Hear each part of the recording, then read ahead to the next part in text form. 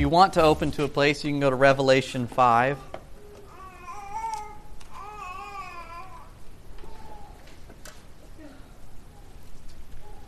As you're turning there, we're briefly going to cover some of Revelation 5 today. But I want to emphasize, it is Palm Sunday, today at least, and if someone else is listening to this later, today is Palm Sunday. But I think it's really pertinent, the timing of what we're reading in Revelation, and also what we're seeing on the timetable of Passover coming up and Resurrection Sunday and all those things. I want to talk a little bit about Palm Sunday because, one, it's just awesome and it does play into this. But think about this. So, what is Palm Sunday if you don't know what it is? Palm Sunday is when Jesus comes, he's been ministering, and he says, okay, it's time. We're going to go to Jerusalem. And really, what's funny is, when you read it, we're going to go to Jerusalem, and he even tells his disciples, I'm going to go to Jerusalem, I'm going to suffer many things, I'm going to die, but 3 days later, I'm going to raise from the grave. And they even went, oh my gosh, you're speaking to us plainly, this is amazing. But it still didn't connect to him, right? And he tells it, so that's what's going to happen, I'm going to die, 3 days later, I'm going to come back. On day 2, they all gave up, but it's okay. But what's amazing is, so he says, all right, we're going to have Passover in Jerusalem. And there he comes, and he tells his disciples, all right, go in, get a donkey or a colt that has been unridden its whole life. My child, you are loud. My child is singing. What are you doing? She's talking. It's okay. She's used to Dad doing it. Anyways, they get this donkey, and usually kings would come riding in on horses, but a donkey is the sign of peace. And Jesus comes riding in on this donkey. And it's so amazing because everybody was expecting Jesus to restore Israel to its kingly state, to free them from Rome. And they said, he's going to come free us from Rome, and he's going to rule like David, because it's been prophesied that someone out of the root of David's going to come up, and it's going to set us free, and all these things. And they were expecting a governmental change. And so when they come riding in, and this is what's just amazing, he comes riding in, they're throwing their garments at his feet so that he can ride across it, and they're waving palm branches. And palm branches is a sign of freedom. It's a political statement. It's like if we all lined the streets and had "Don't Tread on Me" flags. As, Texans, yeah. And we're saying, here's my freedom. And for them, they're Roman ruled. And right there they're saying, here's my political statement of "Don't tread on me," right? This is my victory flag. This is my freedom. This is a thing. And the Pharisees and Sadducees are staying there going, dude, stop these people because you're going to get us in trouble, because this is basically saying we want to start a revolution, right? We want to start a revolution. We want to change everything. And the Pharisees are like, stop. And Jesus is going, dude, if you try to stop them, the rocks would cry out. But this is what's amazing. We read later on, I think it's in Revelation 6, that before the throne, we are waving palm branches of our victory. You see, when Jesus came walking in or riding in to Jerusalem, they're waving their palm branches for all the wrong reasons, because they're expecting this. But Jesus doesn't stop them, because he goes, their expression is that I'm going to bring freedom, and I'm going to set a new government up, and I'm going to change the world. And you know what? They don't realize it, but I'm going to do it, just not the way they think. So I'll let them do it, because it's what I deserve. Like, not in a selfish way, but he really was worthy of that worship, right? And so he goes, they don't realize I'm going to do it differently, but yes, everything you're saying, I'm going to create. I am going to create a new Jerusalem. I am going to rebuild this place, and I am going to rule as David did. And yet, in heaven, or in the throne room, we now get to see Jesus come in riding on a white horse. coming for his bride. You see, he came humbly, peacefully to set us free, but then he is coming mighty and victorious on his white horse to conquer his bride. And we will wave our palm branches in victory as he conquers us. So it is a prophetic an expression of him. And what's amazing is we see that he comes in and this week we see Jesus, all the things. We could spend so much time on it. But we see Jesus standing in the garden. And he deals with the motives of man. He deals with the heart. He goes, "Not my will, God, but yours be done." And this week, I think it's pushing us in that same direction. So, we'll kind of come back to that. But I want us to read Revelation 5. So we've been going through, and we've read, up to 5. But we've seen Jesus in the candlestick realm. And we've seen Jesus now in the throne room. And what's interesting is this. In chapter 4, we see Jesus glorified. We see him, here's a better way of saying it. Chapter 4 speaks of the divinity of Jesus. But now in chapter 5, we see a switch, and it's showing the humanity of Jesus. And that is an important thing for us, because sometimes we can speak so much about the divinity of Jesus that we forget to talk about the humanity of Jesus. Because it says that he was fully God, yet he stepped down and became fully man. And so he was fully God and fully man. He was a 200% human being. Right? He is man. And so it's what is Revelation? The unveiling of Jesus. And it is unveiling Jesus, and so we get to see him in his divinity. We get to see him in this glorious throne room place. But then 5, it's going to go, now let me show you the humanity, the humbleness, the weakness of Jesus when he stepped down to be a man. And actually, all of the descriptions of the one on the throne, there is no form given. It says the one on the throne had a form like crystal and was shining like light. And it actually never gives a direct picture of the one on the throne. There's not actually a form to it. It's the one that resides on the throne. But then in 5, we see the Lamb. We see this Lamb. And it's actually a form of the humanity of Jesus. And so in 5... we see the unopened scroll. Now this scroll, many believe, and I would agree with it because it seems to correlate well, was the same scroll that we see in Daniel 12. You see, in Daniel 12,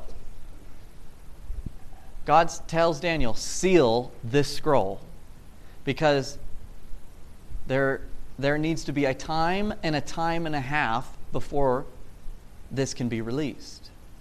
And the scroll is sealed. And now, John is in the same throne room experience that Daniel had, and there is the unopened scroll that has been sealed, and no one is worthy to open. And truthfully, most of tonight, or just about all of tonight, is going to be spent on figuring out what is the scroll. There's a lot of things I could talk about, but where we're at right now, I want to just focus on the scroll. So I'm going to read chapter 5 straight through until 6. I'm not going to stop and talk, as hard as it will be, but I'm just going to read it straight through. I want you to listen because it's kind of all one thought. So beginning in chapter 1, verse 1. "And I saw that the one seated on the throne was holding in his right hand an unopened scroll with writing on the inside and the outside. And it was sealed with 7 seals. Then I saw an incredibly powerful angel proclaiming with a great loud voice, "Who is worthy to open the scroll and to break its 7 seals?" But no person could be found, living or dead, in all of creation. No one was worthy to open the scroll and read its contents. So I broke down weeping with intense sorrow, because there was found no one worthy to open the scroll and read its contents. Then one of the elders said to me, "Stop weeping. Look, the mighty Lion of Judah's tribe, the Root of David, he has conquered. He is the worthy one who can open the scroll and its 7 seals." Then I saw a young lamb standing in the middle of the throne, encircled by the 4 living creatures and the 24 elders. He appeared to have been slaughtered, but now was alive. He had 7 horns and 7 eyes, which are the 7 spirits of God sent out to the ends of the earth. I saw the young lamb approach the throne and receive the scroll from the right hand of the one who sat there. And when the 24 elders... and when the 24 elders and the 4 living creatures saw the Lamb had taken the scroll, they fell face down at the feet of the Lamb and worshipped him. Each of them had a harp and a golden bowls brimming full of sweet, fragrant incense, which are the prayers of God's holy lovers. And they were all singing this new song of praise to the Lamb. "Because you were slaughtered for us, you are worthy to take the scroll and open its seals. Your blood was the price paid to redeem us. You purchased us to bring us to God out of every tribe, language, people group, and nation. You have chosen us to serve our God and formed us into a kingdom of priests who reign on the earth." Then I looked and heard the voices of myriads of angels encircling the throne, as well as voices of living creatures and the elders, myriads and myriads. As I watched, all of them were singing with thunderous voices, "Worthy is the Christ, the Lamb, who was slaughtered to receive great power and might, wealth and wisdom, honor, glory, and praise." Then every living being joined the angelic choir, every creature in heaven and on earth, under the earth, in the sea, and everything in them, were worshiping with one voice, saying, "Praise, honor, glory, and dominion to be God enthroned, and to the Christ Lamb forever and ever." Then the 4 living creatures responded, "Amen." And the 24 elders threw themselves face down to the ground and worshipped. Yes. Okay. So, chapter 5 is this picture of this scroll that was sealed with 7 seals. And all of it is about the worthiness of the one to open it. And so, the question is, what is the seal? There's actually many different ideas on what the seal is. And it might be interesting to think about it. Problem is this. If you read on to 6, 7, and 8, and on these, and read on, it can be kind of confusing of like all the things that come from it. When the seals are broken and all the different perspectives. And you go, wow, what is this? Why is this? But the most important thing is this. You had to be worthy to open it. Right? You had to be worthy to open the scroll. See, a lot of people go, oh, well, the scroll and the seals, you know, it's the tribulation, it's the pestilence, it's the things. And really, that's a lot of where the fear comes from Revelation. Right? A lot of the fear from Revelation comes from oh man, all this weird stuff that's happening on the earth and all these things. But you're very distracting, ma'am. Nobody cares anything. Oh, I didn't tell you to leave. I was just telling her that she's very distracting because nobody cares about anything. They just see the baby and that's all that matters. That's all that matters is the baby. That's all that matters. Everybody knows it's true. But so we start looking at the scroll and we see all the things that happen, and I go, let's just wait on that. Pause on that. Look at the most important thing here. You had to be worthy. Now, I propose to you that you don't have to be, well, let's say, it didn't cost a lot to destroy the world and kill lots of people in it. Think about this. God already destroyed the world with the flood, and Jesus didn't have to die for that to happen. He just did it. Jesus didn't have to sacrifice himself so that he could blow up Sodom and Gomorrah. He killed Ananias and Sapphira. Bam! Tough luck, right? So, but think about it. God does it because he's God, right? He's God. But people go, oh, well, this scroll is all of the pestilence and all of the hatred of God against this sinful world being poured out on it. Why would Jesus have to die for that? It doesn't make sense. And I hate that I have to say this, but we kind of need to hear it, and maybe we need to say it to get it. Why did Jesus die? Right? It says that Jesus died for us because the penalty for our sin had to be paid for. There had to be atonement made for our sins because we were stuck in bondage to this. We were already judged and doomed, and Jesus' death and resurrection set us free from that. That's why he died. So the whole picture that we just read about, it said that the one who was worthy, the lamb that was slain, he is worthy to open this scroll because that's what he paid the price for.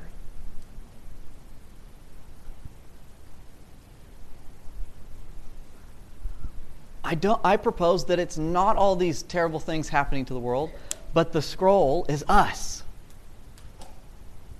It said it right there. That he died and that he was worthy and he paid the price. The blood was the price paid to redeem us. And they're worshiping because, oh my gosh, we can finally open the scroll. What if? You don't have to believe me, but what if this is actually his bride? You see, he goes, my bride is chained up and doomed. And so I'm going to ride in on a donkey and I'm going to save her. I'm going to pay the price. I'm going to redeem her. I'm going to forgive her and I'm going to empower her. And so what if this is a picture in heaven of what happened and is currently happening in us? Of that he goes, okay, because what does the word say?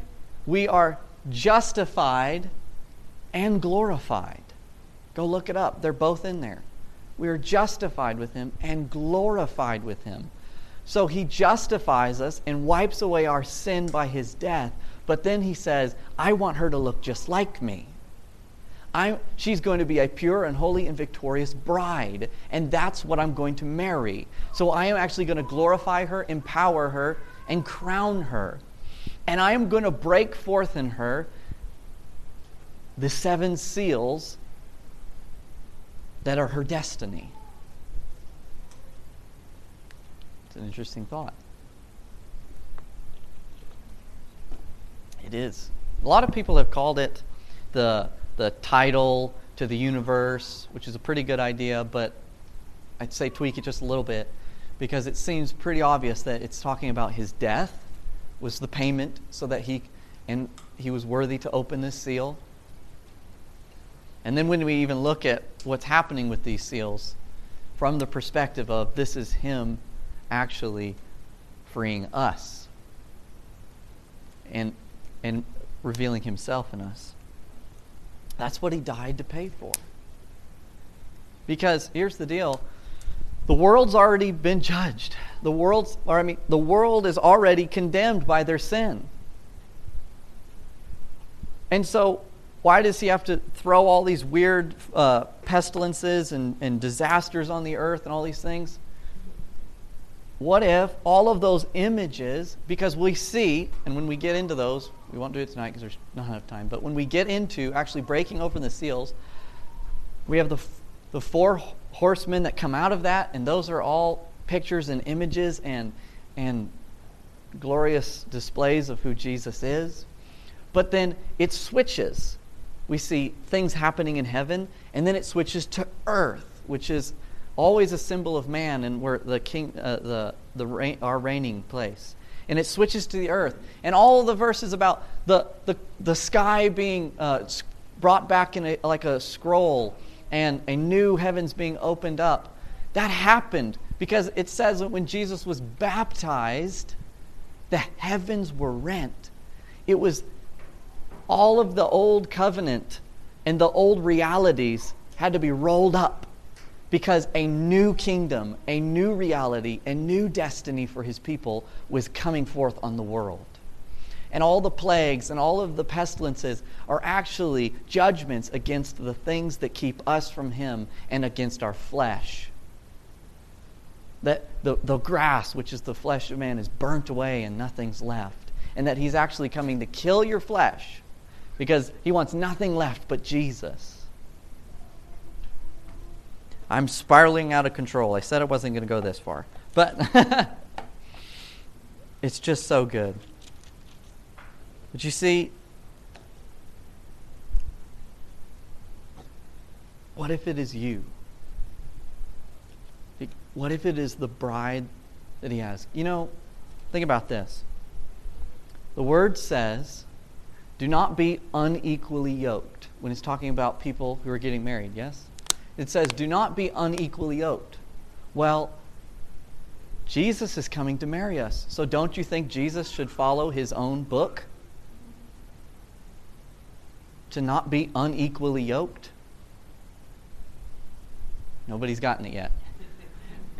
Let it settle in. Let it settle in.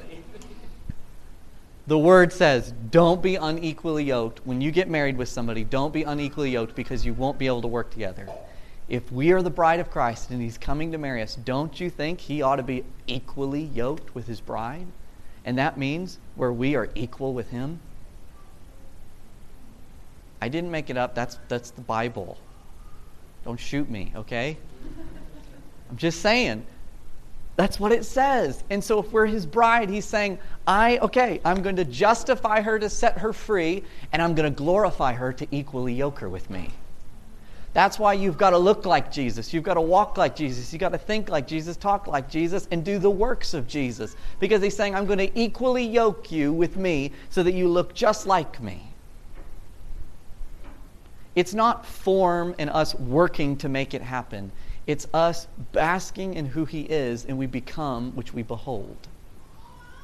And that is why he said, I'm going to rip the veil from the temple so that you can come boldly into my throne and see me face to face so that you can become me. I'm going to fully free you to become me. So that is what we are leading up to. Palm Sunday is the triumphant entry of Jesus, but he's coming on a triumphant white horse to come for his bride. And I'm not talking about in this situation. There are different situations. But in this particular situation, I'm not talking about his literal coming. I'm talking about his Spirit coming for you because he says, no, I am not content with let you just be a status quo. I want you to be the perfect bride of mine. So I'm coming against all the things that keep you from me. I'm coming for all the sin that you think you want to keep inside you. I'm coming for your flesh that rises up against me and doesn't let me rule. I'm coming against all of your heart issues. I'm coming against all your motives. I'm coming against all these things. And I am going to send earthquakes, and I'm going to send pestilence, and I'm going to send these things so that I burn away everything but you. So the only thing is left is my bride, pure and holy, because that's what I want to marry. And that's what he did. Passover is the fulfillment of atoning for our sin. He fulfills that.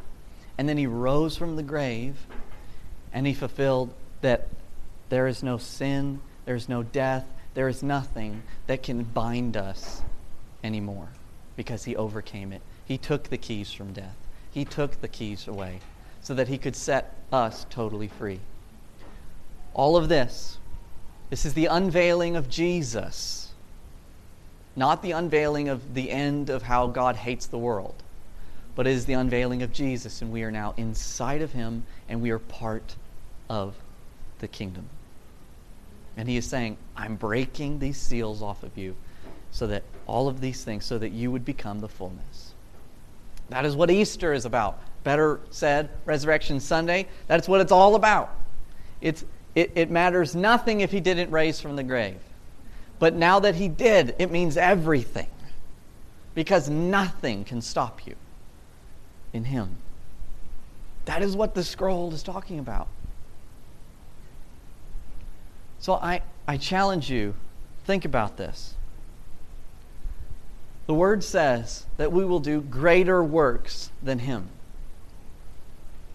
Greater works than Jesus. It says we'll do greater works than Jesus. We'll heal the sick, raise the dead, cleanse the leper, cast out demons. Freely we receive, freely we shall give. And we'll do greater than that. And so I say to you this. What we believe and what we think and what we function in don't work too good. If our goal is to just get saved enough so that we don't go to hell and we get to go to heaven, cool, great, it's working. But if the goal is actually to bring heaven to earth, to do the works of Jesus, and to live the life that he destined for his bride, then we're not there. It ain't working. Our theology and our eschatology is robbing us. Right? Because if my eschatology, my belief in the end times is, well, God's just so mad at the world, he just wants to blow everybody off the face of the earth, makes him so mad, but he'll hold off for a little while.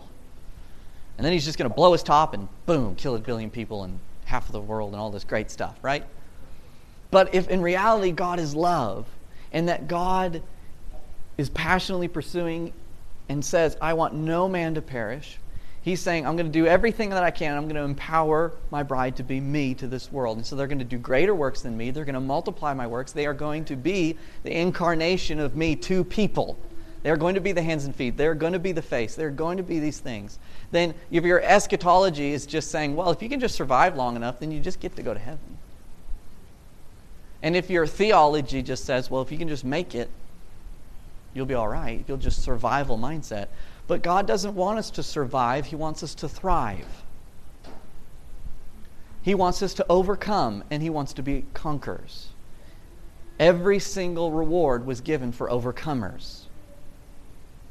And so he is saying, I want you to become my bride, that you look just like me, and that you fulfill the destiny that I have for you, that you would do the greater works, and that you would do even the works like me, and that I gave you the format while I was there on earth for that short little bit amount of time.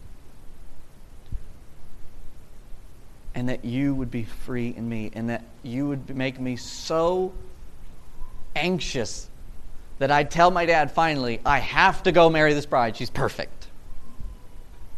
Because she lives as an overcomer. And within, we will wave our palm branches before the throne in victory that we lived the overcomer's life. That is what this is talking about. That is why it's so important for the time that we're in right now. You see, just like Dawson was talking about, how the early church didn't have the New Testament. They didn't have any of these things. But you know what they did have? You know what was the most cherished book that the early church had? It was the Song of Songs. If you go back and you look at the traditions that's passed down from the apostles, the most valued book was the Song of Songs. Because to them, it was not erotica between Solomon and some of one of his marriages or whatever, but it was the heart of God towards his bride and his bride relating to him. Why? That's why it's in the middle of the Bible, because it's in the middle of you. It is called Song of Songs. It is the song of all songs. Go back, reread it. Put you as the bride, you're the Shulamite, and put Jesus as the king. That's what the early church believed.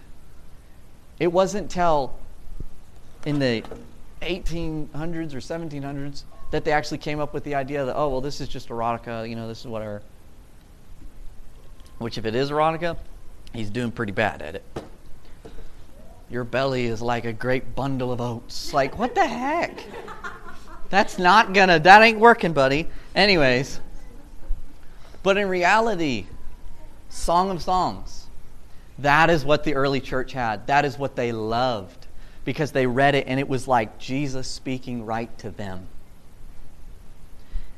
And if you can get a hold of what this book is saying and the picture it paints, it'll change your whole perspective in your whole world. So,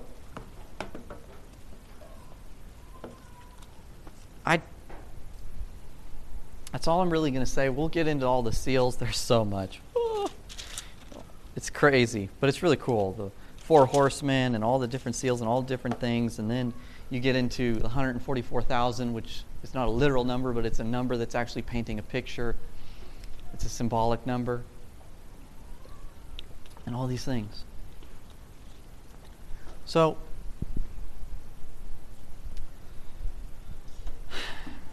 I want to challenge you this week. Think about these things. Meditate on these things. What about that scroll? What about that 7-sealed scroll? What about what God is calling us to? What about what is it that He paid for? Why would Jesus pay the highest price possible to get the least return? I believe He paid the highest price because He's going to get a big return on it. Because He's going to get a glorious, mighty bride. And He is going to set her free, release her into her destiny. And this week, this is in between Jesus' entry into Jerusalem and Passover and His death and His resurrection. And we'll come back next week and celebrate His resurrection. But don't just go and just be like, wow, that's great, and leave. I mean, I know it comes around once a year, and I know we hear it so much, but it's so important for us to rest in, to meditate on, and to let God soak in what happened there at Passover, what happened there in Gethsemane, what happened there on the cross, what happened there in the grave, and what happened afterwards. You see, I've recently, we had the time that we've been praying for our area. We set March aside that we're going to pray for our community to see God pour out His Spirit. And it was awesome and it was amazing, and we really believed saw some powerful breakthrough, and we're going to live in that. But you know what also comes out of that is that when you go to dig up things and to fight for the kingdom, is that it's going to come back on you. And God's going to say, okay, if you really want this, then I'm going to really check you out. And we sure had that. I don't know if anybody else did, but I know I sure had that. We had to do a lot of repenting. And that is, in which repentance is so good. Repentance is so good. Always be ready to repent. But, it's not just sin. It's not just like, oh, you're living in sin, you're this terrible person, but it comes down to even, where are your motives? Where is your heart? What is your purpose? Oh, you're going to pray for these things and you're going to ask for this stuff? Oh, yeah? Why are you praying for those things? Yes, you can say the words. Yes, you can want these things, but for what reason do you want these things? For what motives do you want things? Where is your heart? Right? And that's what God is challenging us on, is where is your heart in these things? Are you just doing it for the fame? Are you just doing it for the success? Are you doing it for me? Are you doing it for people? What is your purposes? Where is your heart in that? And we see Jesus there in the Garden of Gethsemane. And he goes, God, I don't really want to do this. Not this way, at least. But not my will, but yours be done. He's saying, whatever my motives are, whatever my purposes is, I want yours and yours alone. And he won that fight for us in the garden. But the question is also for us today, is where is your heart? Where are your motives? Maybe you do know sin that you're living that you need to take care of. Deal with it. Repent, move on. God wants to empower you. Because here's the deal. When you go, okay, yes, I want to follow Jesus. Well, he says, okay, if you'll share in my death, you can share in my resurrection. And we go, woohoo! But we have to share in his death. Your wrong motives, your wrong sins, your wrong desires, your wrong, all these things, they have to die. He's saying, if you'll die with me, you can raise just like me. You can live in victory. You can be glorified, but you've got to die. And everything in you's got to die. And all of these desires that are not of me, they've got to die. It has to die. You've got to lay it down. If you want to live in great victory and in great resurrection power, there has to be great death of the things that are not of him. And so, I challenge you this week, take some time, meditate on these things, and ask God, where is my heart? Where are my motives? What are my intentions? Is there any sin that I need to take care of? But even more so, am I doing it for the right reasons? Am I doing it for the right heart purposes? What am I doing it for? I challenge you to search your hearts. Ask God to reveal it. David, there's more in the Bible about David than there is Jesus. David is a great example of manhood. He could go out and chop heads off of people, and then he could go dance before the Lord. But David even said, God, search my heart. If there's anything there that I don't even know about, show it to me. Right? God wants to deal with us. And so I challenge you this week to take time and to say, God, where am I at with you? So often we can get so busy doing things or going through the motions or whatever, and next thing you know, you're like, where am I? Next thing you know, you're like, man, I don't know where my motives are. Or maybe I'm just going through the motions. Or maybe I need to wake up. Or whatever it is. But I challenge you, take this week and say, God, where am I with you? Be serious about it. Man, take a day and fast. And seek him. And repent. Repentance is so good. Repentance is freedom. It's awesome. And then when we come back next week, we're going to have communion as a body. And we're just going to glorify him, and we're going to have communion. And so, and side note, almost every great revival has started because people got together and said, we're going to seek God, and we're going to ask him to deal with us and whatever he needs and to reveal things to us and take time of repentance. And then, you know what? They came together and had communion services. There's like 3 or 4 of them. Some of the greatest revivals that ever actually began at a communion service, where people repented and people got real with the Lord, and they came to communion, and he said, all right, I'll give you the blessings of my body and my blood. So that's what I want you to focus on. That's where I want you to go with this week. Take it, ask the Lord, find what he's saying to you. Because you are the bride of Christ. You are worth the blood of Jesus. In heaven, all the angels know that you are worth the blood of Jesus. That's more than they're even worth. So they recognize how important you are.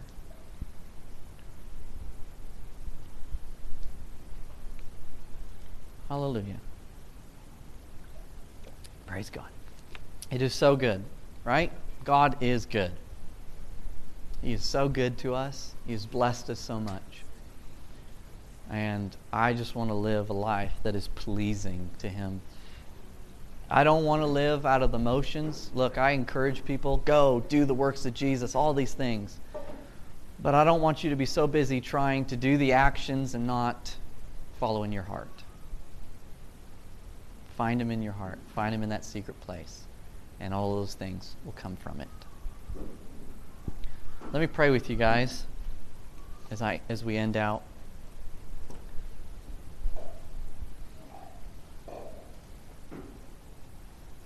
I just want to bless you into your week, and that we come back next week expecting His goodness. Lord, thank you so much. I thank you for this wonderful, wonderful people that are here that love you so very much. God, I pray that you'd bless them now. God, we are the donkeys that you ride on. Sometimes we may act like donkeys. But Lord, we know that all the glory and all the praise is because of you, Jesus. You are worthy of the honor and the praise and the glory. We love you, Jesus. So I ask you now that you would go into every single person this week, and that you would be intimate with them, and that you would speak with them, and that you'd commune with them, and you'd call them out on things this week, and that you would just draw them to a closer relationship with you, and that they would become the fullness, that they would fulfill their destinies. God, you have specific destinies for these people that are so great. I pray that you would release people into their destinies, and you would release them into what you're calling them into, and that you would give them the gift of hunger. When I am hungry, I'll eat anything. And Lord, I pray that you would give us just a ravishing hunger for your presence. And that we would not be satisfied by the lesser things. Lord, bless everyone this week. And we thank you.